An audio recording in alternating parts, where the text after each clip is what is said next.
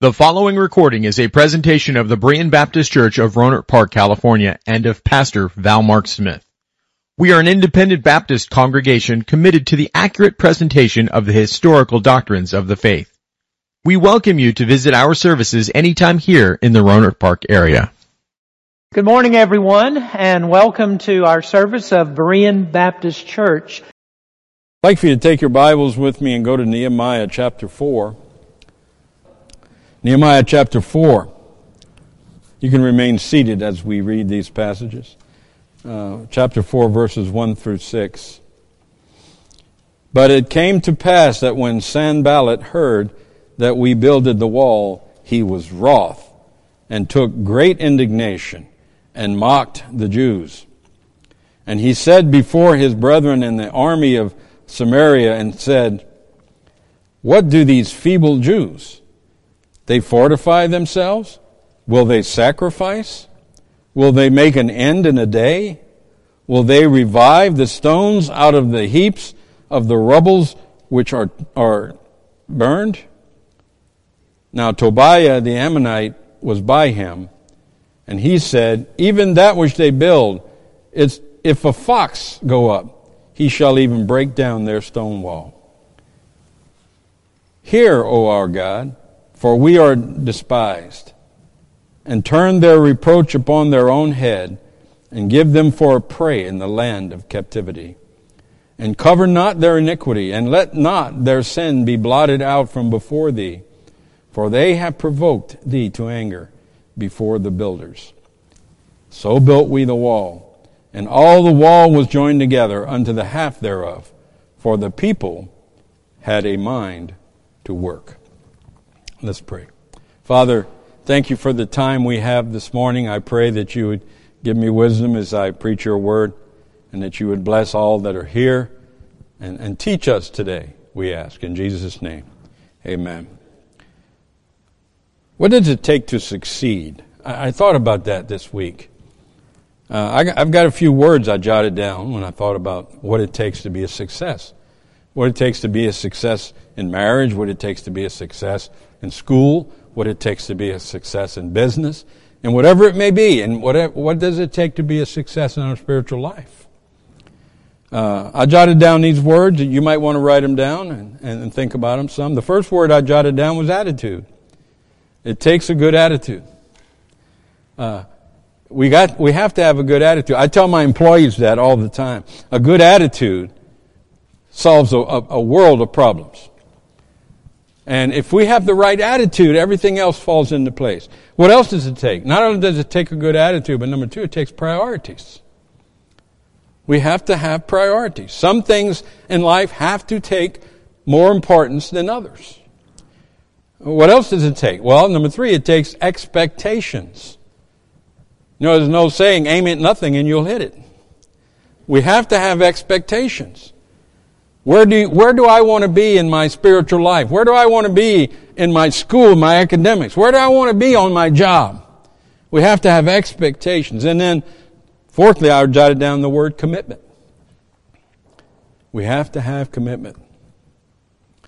I tell sometimes young people, young married couples will come and talk to me, and I'll say, you know, the biggest thing you need is commitment. You need commitment. Just commit to your marriage. Decide. My wife and I decided many years ago that we would never even talk about divorce. There's no separating. There's no leaving each other. That's it. We're in it for the long haul. Now, I have to tell you, with as much humility as I can, I've sacrificed more than she has. I find that my desires are often cast aside. The title of my message this morning is taken from the 6th verse of the 4th chapter, in which Nehemiah said, For the people had a mind to work. They faced poverty. They faced affliction, persecution, reproach, discouragement. Yet despite all of this, it could still be said of them that they had a mind to work. They had not abandoned hope. They did not give up. They bought into the task at hand.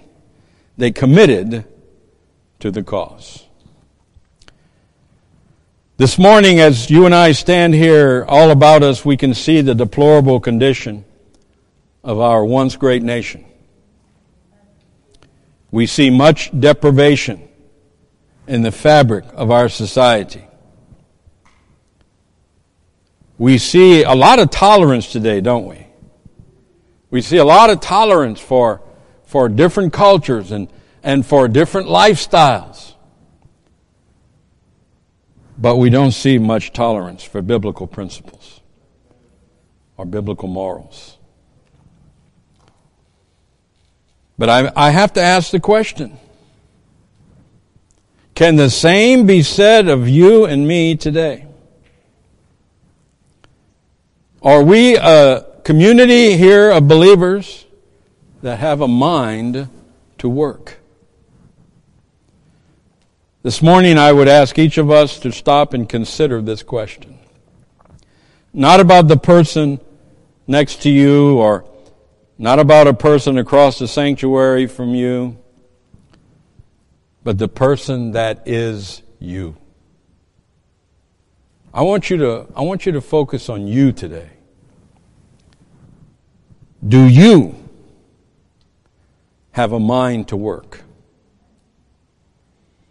There is so much work, spiritually speaking, so much work that must be done in this place today. And if we will accomplish the monumental task that we have before us of rebuilding the walls of our faith, we will need to follow the example left by those who have gone before us. So at the time I have today, I'd like to consider this event in biblical history. So first this morning, I would like for us to see number one on your study sheet, on your answer sheets, there was despair over the desolation. There was despair over the desolation. Back up with me just a few pages to Nehemiah chapter 1, please. Nehemiah chapter 1. And let's look at verse number 3. Verse number 3, and they said unto me being Nehemiah here, some people had come back from Jerusalem and was reporting to Nehemiah. And they said unto me, the remnant that are left of the captivity there in the province are in great affliction and reproach. The wall of Jerusalem also is broken down, and the gates thereof are burned with fire. And it came to pass, when I heard these words, that I sat down and wept, and mourned certain days, and fasted, and prayed before the God of heaven. Nehemiah wept. The scripture says he mourned for many days. And I'm sure, as was the custom of the Jews, that he wore sackcloth and he lay in the dust and the ashes. And he wept in sorrow and in humiliation. Nehemiah was brokenhearted over the things he heard about his beloved city, Jerusalem. The sorrow, the shame, the reproach upon the name of the Lord. This was too painful for Nehemiah to bear. It was a burden too heavy for his heart to carry. But what about the desolation in our world today? All of you in this room who are 50 years of age or older, we see a much different America, don't we? I mean, really, you young people, you came into it already pretty well decayed. But those of us with the hoary heads, sometimes I almost weep when I see the American flag desecrated. when I see entitled young men who kneel down during the Pledge of Allegiance, who dishonor the lives of the hundreds of thousands of men and women who gave their life so that flag can fly free. Find another way to make your political statement. Do not desecrate that great flag.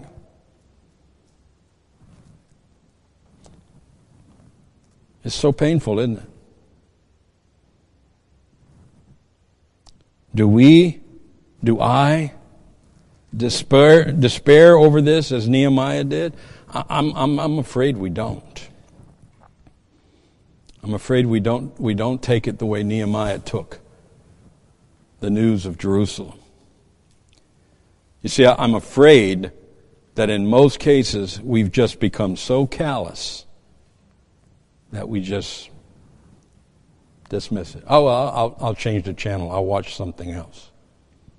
I won't look at it so I don't have to feel bad about it. And we as a nation of believers have become complacent. We've become apathetic. Huh? The old saying, I don't know and I don't care. That's what we've become in America. Do we mourn today? Do we mourn over, first on your answer sheets, letter A, the abandonment of God's Word? Do we weep today because of the rejection of God's Word, the abandonment of God's Word in our society? The Word of God has been banned from our legislative and judicial systems. It has been banned from the government schools. Prayer is no longer welcome in our classrooms and our courtrooms. Biblical principle has been replaced with secular humanist philosophies. You know, I strive to be a very honest man, so I don't go to courts very often. I've never sat through a trial, ever. I've never in my life sat through a trial. I don't even know. Do they still use the Bible to swear people in anymore? Does anybody know? I don't even know if they do. I've tried to get on a few juries, but they keep kicking me off. They don't want me on there. One attorney one day said, "Do you believe in the death penalty?" I said, "I most certainly do." Your Honor, we moved to dismiss this juror. When I was the principal of our school, one of them one day said, "What is your employment?" I said, "Well, I'm the principal at a Bible Baptist school." Your Honor, we moved to dismiss this individual. They don't want it. And you know, Romans chapter 1, Paul said, professing themselves to be wise, they became fools.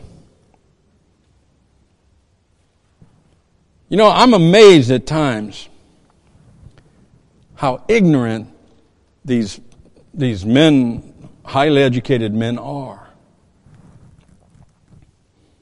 In Jeremiah chapter 8 and verse 9, Jeremiah writes, the wise men are ashamed.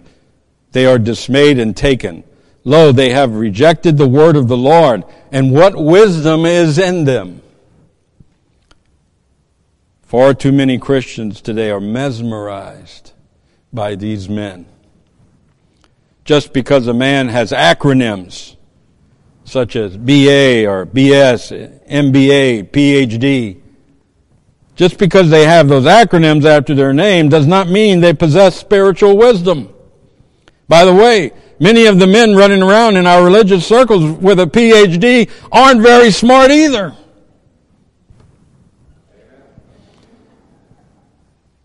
Hey, look, the fundamental Baptist movement was handing them out like it was popcorn. I'm serious. They approached me once, wanted to know if I wanted to get a doctorate. I said, a doctorate? Are you crazy? They don't mean anything anymore because they're giving them to everybody. Remember what we just read from Jerusalem. The wise men are ashamed. They are dismayed and taken. Lo, they have rejected the word of the Lord, and what wisdom is in them. Oh yes, even among many of those that proclaim to be believers, even among these we see an abandonment of God's word and doctrine. But not only is there an abandonment of God's word, today, letter B, do we mourn over the abomination of the world.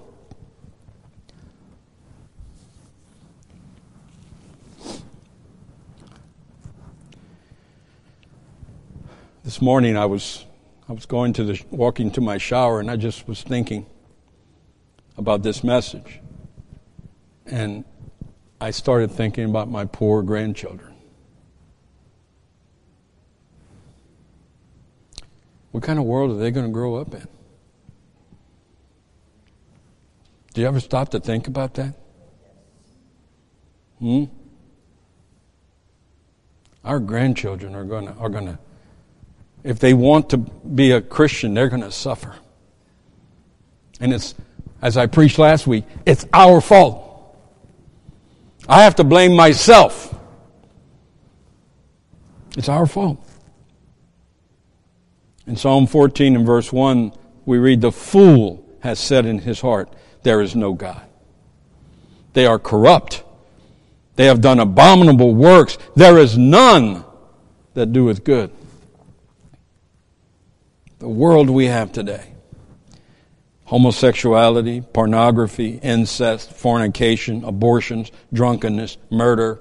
And folks, these are all flowing through our homes on public television.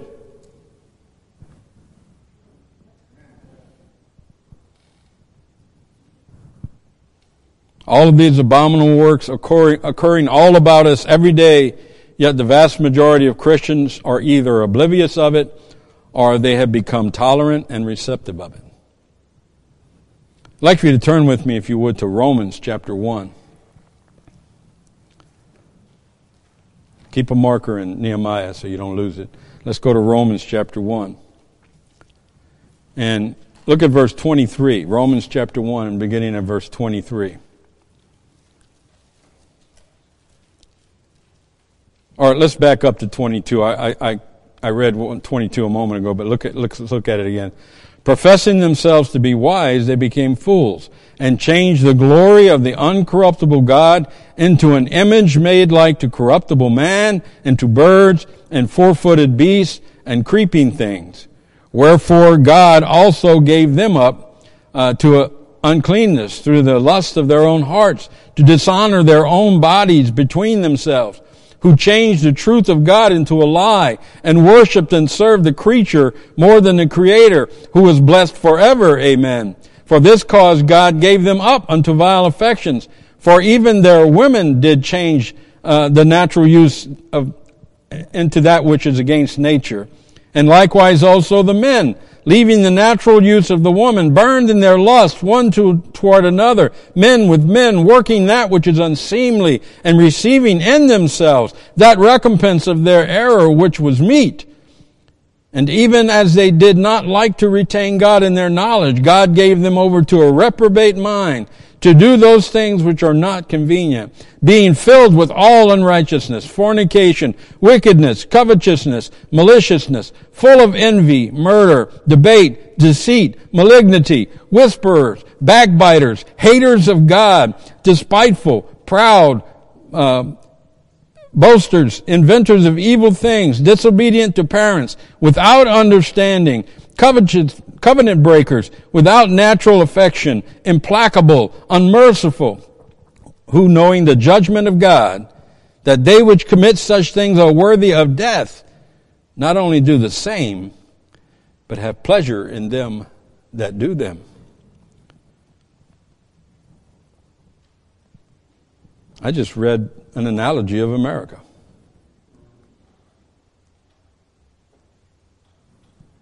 Do you realize that? Or are we like a bunch of ostriches hiding our heads in the sand, pretending it's not happening, pretending it's not there? Folks, it's going to get to be rough from here on out. It's going to be rough for believers from here on out. You better buckle your seatbelt and get ready. Because it's not too many years from now that people like our pastor, a message like this will put me behind bars. It's coming. The day is coming. Pretty soon we're gonna have people running around not only saying Black lives matter, but homosexual lives matter,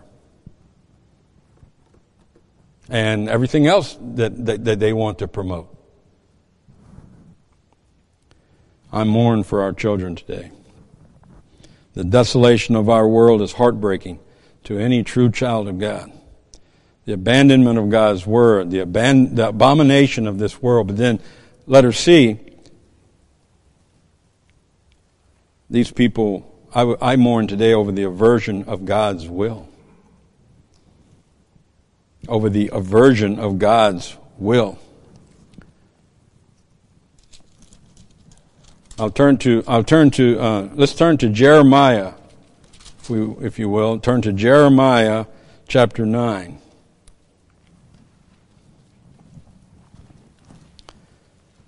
Jeremiah chapter 9, I'll begin reading at verse 13. The aversion of God's will.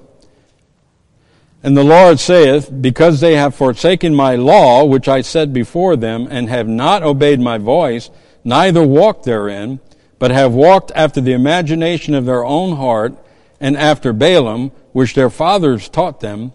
Therefore thus saith the Lord of hosts, the God of Israel, behold, I will feed them, even this people, with wormwood, and give them water of gall to drink. I will scatter them also among the heathen, whom neither they nor their fathers have known, and I will send a sword after them, till I have consumed them.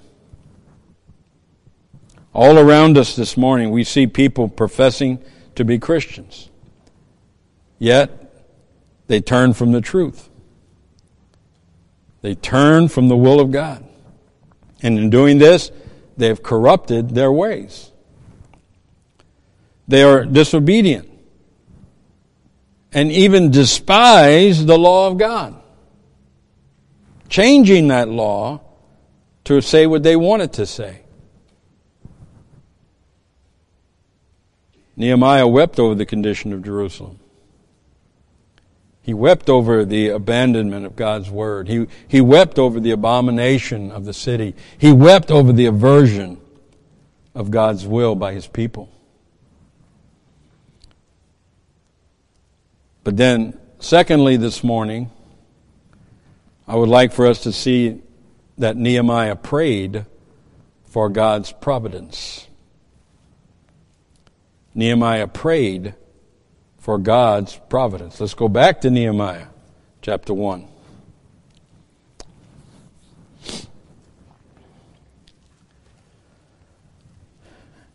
And we'll begin at verse 6. Now verses 1 through 5, Nehemiah heard of the condition of Jerusalem, and he wept and he mourned many days. But now let's look at verse number 6. Nehemiah here is praying unto the Lord. He says, let thine ear now be attentive and thine eyes open, that thou mayest hear the prayer of thy servant, which I pray before thee now, day and night, for the children of Israel, thy servants, and confess the sins of the children of Israel, which we have sinned against thee. Both I and my father's house have sinned.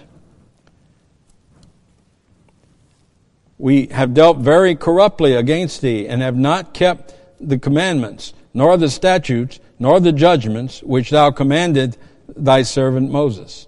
Remember, I beseech thee, the word that thou commandest thy servant Moses, saying, if ye transgress, I will scatter you abroad among the nations. But if ye turn to me, and keep my commandments, and do them, though there were of you cast out among the uttermost part of the earth, of heaven, yet will I gather them from thence, and will bring them unto the place that I have chosen to set my name there. Now these are thy servants and thy people, whom thou hast redeemed by thy great power and by thy strong hand. O Lord, I beseech thee, let now thine ear be attentive to the prayer of thy servant and to the prayer of thy servants, who desire to fear thy name and prosper. I pray thee, thy servant, this day, and grant him mercy in the sight of this man, for I was the king's cupbearer. Now, we've been taught in this church so much about this matter of prayer. I'm not going to belabor this here. However, I do want to draw attention to the content of Nehemiah's prayer. First letter A, first Nehemiah acknowledges the sin of Israel in verses 6 and 7. Confession is always necessary before we seek God's blessing. I love in our church service that we read the scripture and then we pray. And we approach the Lord in prayer. Before we preach His Word, before we seek God's blessing, we come to the Lord in prayer and in confession. We confess our faults before God. We confess our sins. We desire to come with clean hands unto the Lord. Compare this to washing your hands before sitting down to a meal. Huh? Boy, my mama was death on this. I loved to play outside when I was a boy, and man, Louisiana is a muddy, dirty place. You know, your hands get full of mud, you know. Maybe sometimes I'd go fishing during the day and I'd dig up those worms and grab those slimy worms and put them in a can and go down and take those worms out and stick them on that hook, and their juices squirt out all over the place, all over your hands and your fingers. Huh? And then she'd call us in for lunch, and I'd come running in with my hands. She'd say, "You stop and wash those hands, boy. Got to have clean hands before you sit down to eat, right?" James chapter 4 and verse 8, "Draw nigh to God, and He will draw nigh to you. Cleanse your hands, ye sinners, and purify your hearts, ye double-minded." Now, James isn't saying here you can't pray until you washed your hands. What he's saying is cleanse your hands. Clean up your life. Clean up your actions. Purify your hearts. Get your mind right. Get your life focused and centered on Christ. David understood this. In Psalm 51, David writes, "Have mercy upon me, O God, according to thy loving kindness, according unto the multitude of thy tender mercies, blot out my transgressions. Wash me thoroughly from mine iniquity, and cleanse me from my sin. For I acknowledge my transgressions, and my sin is ever before me." So first, we acknowledge the sin, we confess the sin, but then in Nehemiah's prayer, secondly, I'd like for us to notice letter B, Nehemiah affirms the expectations of the Lord. In verses 8 and 9. God does indeed have expectations for you and I. Expectations concerning our testimony. God expects that we will walk worthy as children of God. He has expectations surrounding our behavior. What did Paul say? Walk circumspectly. And that word circumspectly means carefully. He uses it as a military connotation, if you will, to as you move through the battlefield, be aware, be cautious of your surroundings. If you don't go walking through a minefield just trudging along and whistling as you go. Because if you do, you're going to be whistling real loud in a little while. You have to be circumspect. You have to take a look at every step and determine, is that step safe? Is it a good place to go? We need to walk carefully, circumspectly. We need to live our lives and be careful about it. Expectations involving our fellowship in Christ. Be not unequally yoked together. Yeah, our fellowship in Christ. Not everyone that claims to be a brother is.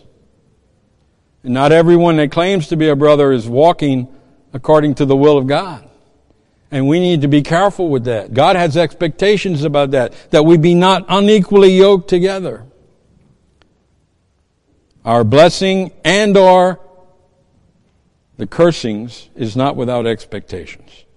Deuteronomy chapter 11, Moses writes, "Behold, I set before you this day a blessing and a curse.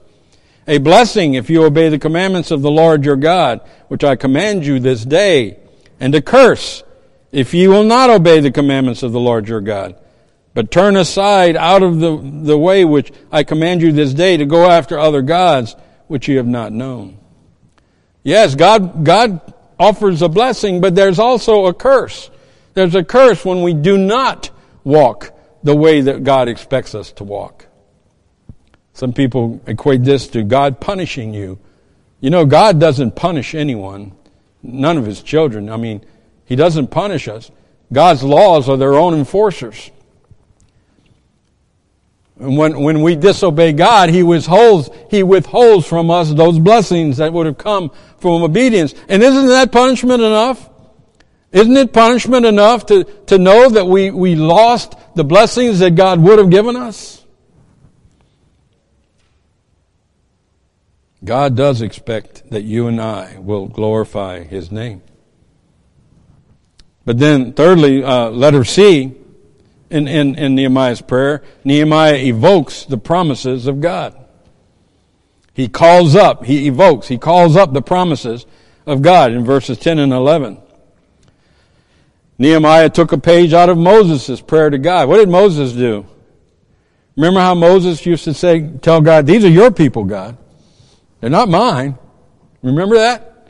When Moses would go and pray and he'd say, "Lord, these are your children. You promised them. You made those promises, God, not me. These aren't my people." A couple of times the Lord said, "Gather you to your people, and I will consume them." Hey, whoa. These aren't my people, God. They're yours. Remember that? Noah reminded God that these were His people and that His promises were to the seed of Abraham. Now, this is not to say that God forgets us, but there are times when it is right for us to claim the promises that God has given us. This is what Nehemiah is doing here. However, take a warning here. You had better make sure you are meeting the expectations of God before you so boldly claim anything from the Lord. You better be careful there.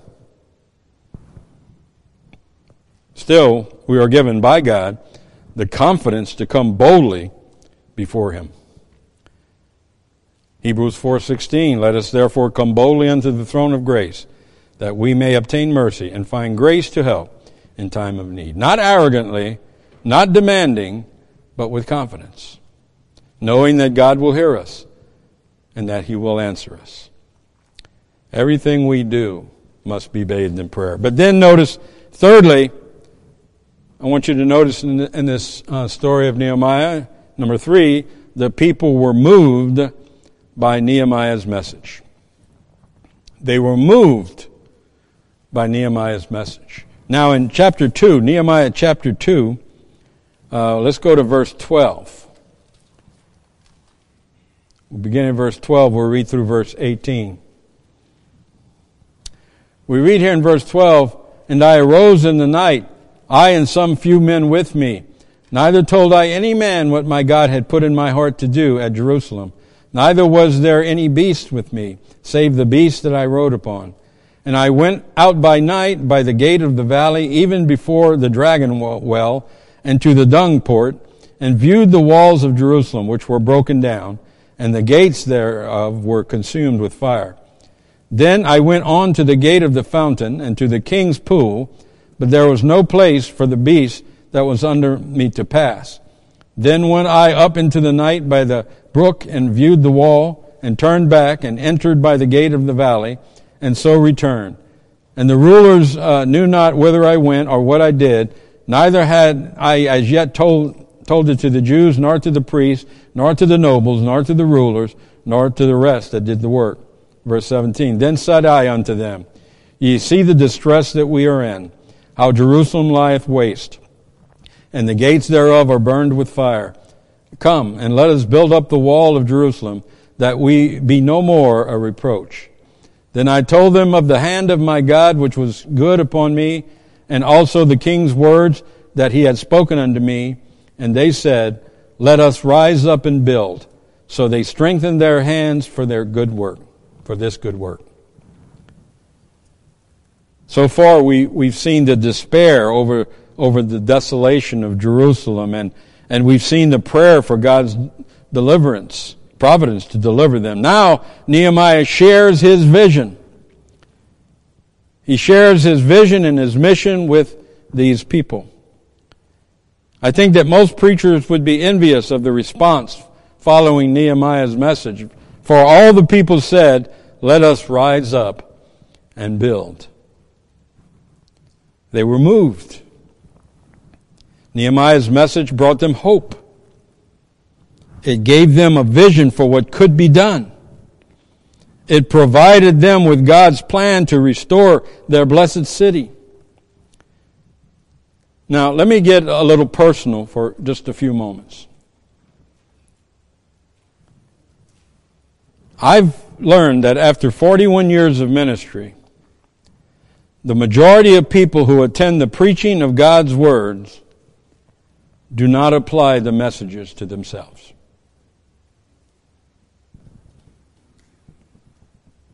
That's what I've observed in 41 years. In fact, it is almost as if they are trying to satisfy some duty by sitting here in the church. Think about it for a moment. Did you come to church today because you have to? You're supposed to? Or did you come today with your heart open like a sponge saying, "Father, fill me with your words. Teach me what you want me to know today"? When I first got saved, I started attending preaching, and ouch! Man, did it hurt. It seemed like every message that preacher was preaching was all about me. I used to say, does he have a camera in my house? What's going on here? And then I started bringing my friends. And one time I thought, man, can they handle this? But then you know what? I said, the Spirit of God will doeth as He will. And I started just learning to trust. And they would come and they would hear the preaching and they would get moved and stirred by the Holy Spirit of God, and they would get saved and they would join the church and they start living for the Lord, and it's a joy. These people were moved by Nehemiah's message. They heard his message, and they said, "Let us all rise up. Let us get up and go. Let's go build that wall." They were focused on what Nehemiah had to say. His message moved them.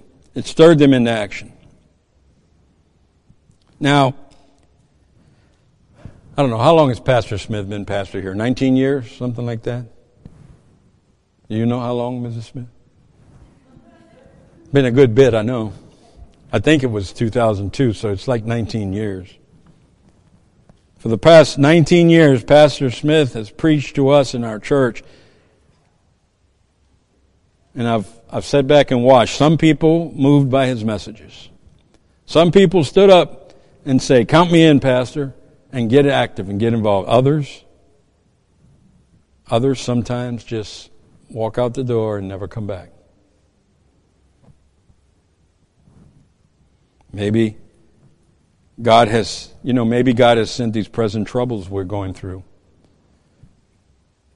in our nation today. Maybe He's waiting to see how His people will respond to these things. People tend to be much more receptive to preaching when they're in distress. When they're having trouble and when they're having problems, they tend to be a lot more receptive to preaching when they sit in the church. Don't forget, the very lesson Israel repeatedly suffered captivity was due to their ignorance and their apathy toward God. They constantly kept falling back into slavery, didn't they? Kept falling out of God's grace and back into judgment. Don't be a foolish man. Isaiah 55 and verse 6, "Seek ye the Lord while He may be found. Call ye upon Him while He is near." Don't wait until desolation overtakes you before you listen to the message of God delivered through His preachers. This is how God speaks to us today, through preaching. Listen to the Word of God. Listen to the preaching. Listen to the message. And allow yourself to take it in and react to that and be stirred into action. God's people were moved. And then number 4, God's people faced their opposition with faith. God's people faced their opposition with faith. Now, the reconstruction of the wall was met with much resistance. In Nehemiah chapter 2 and verse 19, we read, "But when Sanballat the Horonite and Tobiah the servant, the Ammonite, and Geshem the Arabian heard it, they laughed us to scorn and despised us, and said, What is this thing that ye do? Will ye rebel against the king?" In Nehemiah chapter 4 and verse 1, we read, "But it came to pass that when Sanballat heard that we builded the wall, he was wroth and took great indignation and mocked the Jews." In verse 3, "Now Tobiah the Ammonite was by him, and he said, Even that which they build, if a fox go up, he shall even break down their stone wall." They mocked him. They said, if a fox runs on top of your wall, it's going to fall down.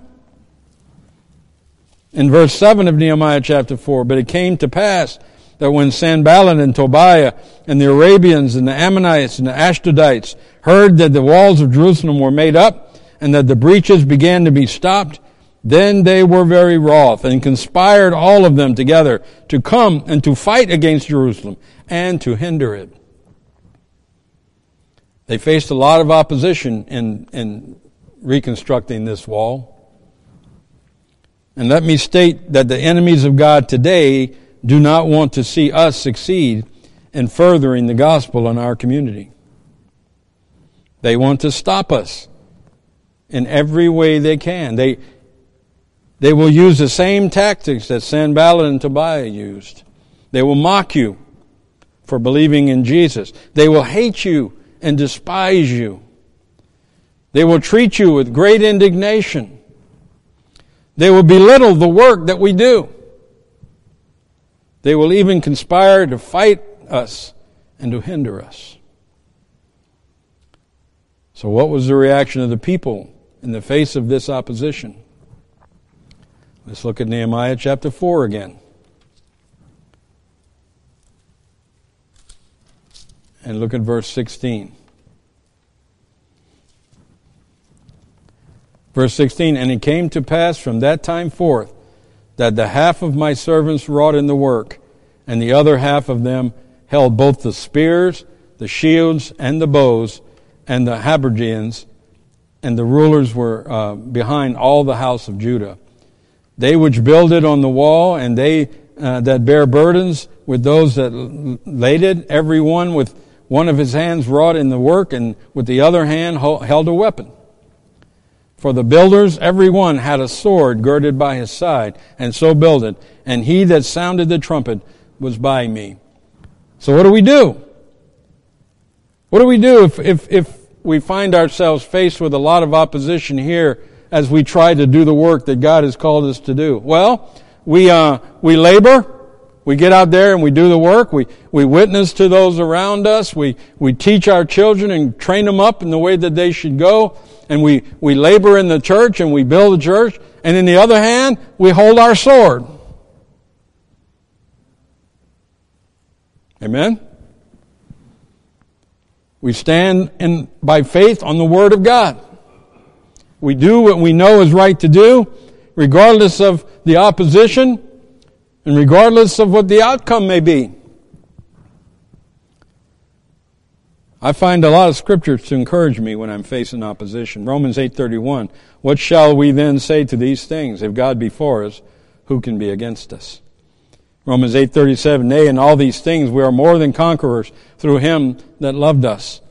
1 John 4:4, "Ye are of God, little children, and have overcome them, because greater is he that is in you than he that is in the world." Today, let us not be deterred by opposition. Let us go forward in faith, trusting the Lord for the result of our work. This is, by the way, this is God's work. Amen? We're doing the will of God in this place. So let us not be worried about the opposition. For if Christ be for us, who can be against us? Greater is He that is in us than he that is in the world. We are more than conquerors through Christ who saved us. And then lastly this morning I want to say, number 5, they achieved in the face of adversity. They achieved in the face of adversity. Nehemiah chapter 4 and verse 6.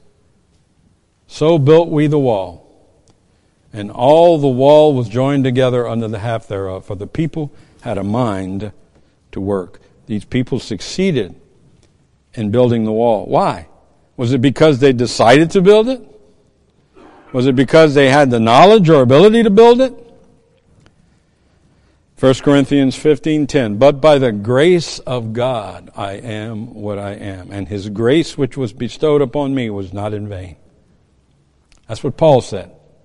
But by the grace of God I am what I am. We need to remember that today, folks. We need to remember that there is nothing I can do under the power of this flesh, but there is nothing I can't do by the grace of God. Philippians 4:13, I can do all things through Christ, which strengtheneth me. When we do things the way that God has instructed us, when we pray and seek God's will, when we follow the Word of God, we will succeed. Noah believed God's Word, built the ark, and was saved.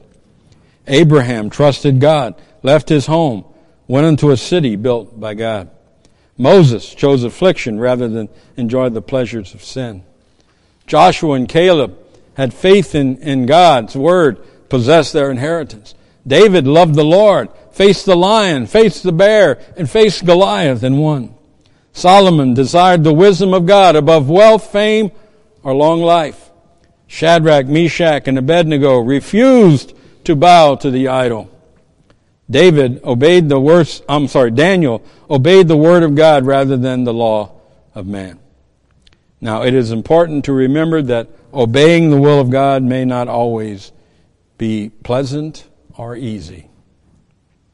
Moses did suffer in the wilderness for 40 years.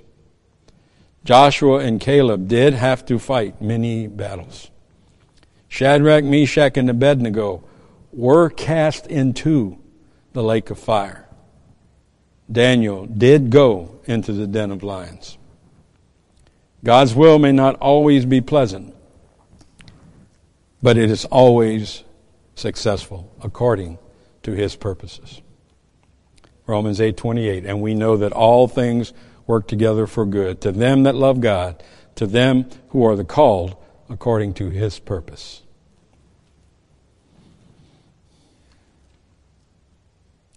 We will never know the joy of experiencing God's power and majesty unless we are willing to face the adversity. So what about us today?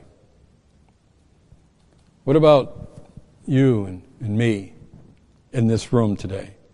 When we consider our work, our task here. Now you and I, from this little bitty corner right here, we can't change the whole world. We can't do that. But we can change our little part of it, can't we? We can influence this community around us.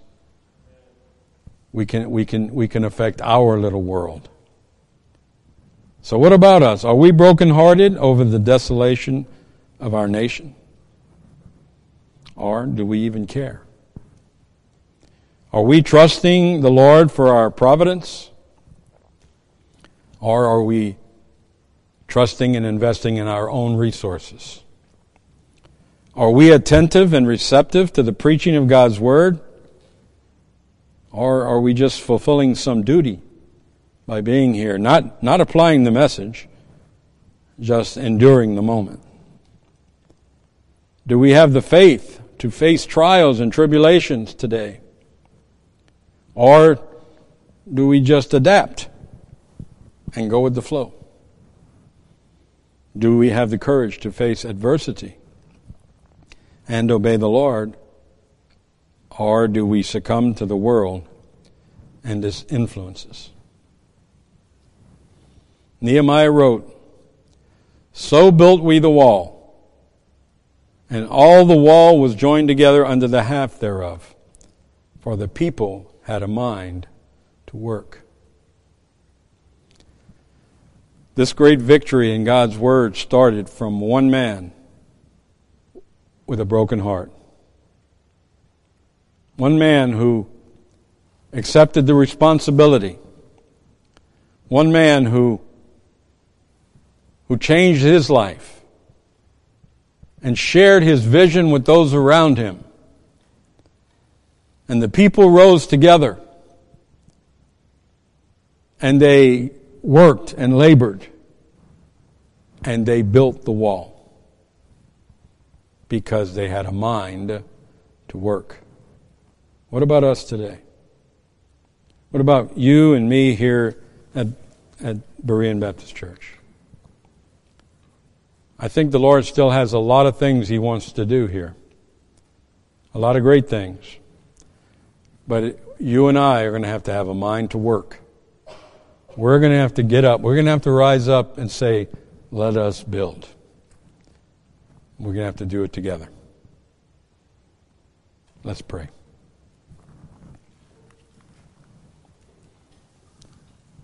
Lord, nothing earth-shattering here, just the story of one man, Nehemiah, who loved you and was heartbroken over the condition of his city. One man who assumed the guilt, who took the responsibility and said, "It's me, Lord, it's my fault. Myself and all of your people, we have sinned." And then took that confession and gained a vision for what should be done. And he knew it wasn't going to be easy. And he knew it was going to be challenging, but he accepted that challenge and he went. And he rallied your people together. And together they stood and they built, working the work with one hand and prepared to battle with the other. And the wall was built. And the city was restored. And Lord, we have a desire for that same work here today, in our little corner of this world. Strengthen us, Lord. Give us a vision, each one of us. Give us a vision for what can and should be done in this place. And Lord, we certainly, as we tarry, we desire for your return. But Lord, as we tarry in this place, let us work. Give us the strength to work and the wisdom and the vision. And Lord, we'll thank you and we'll praise you for all of these things. Be with those who could not be here today. Bless them. And bless everyone who is here. Help us, Lord, today to rise together and accept the challenge and to do the work. Give us a mind to work, we pray. In Jesus' name, amen. Thank you for listening to this presentation of the Berean Baptist Church of Rohnert Park, California. If you would like further information about our church, please feel free to call us at area code 707-584-7275 or write to us at Berean Baptist Church, 6298 Country Club Drive, Rohnert Park, California, 94928. Additionally, you may visit us online at www.bbaptist.org.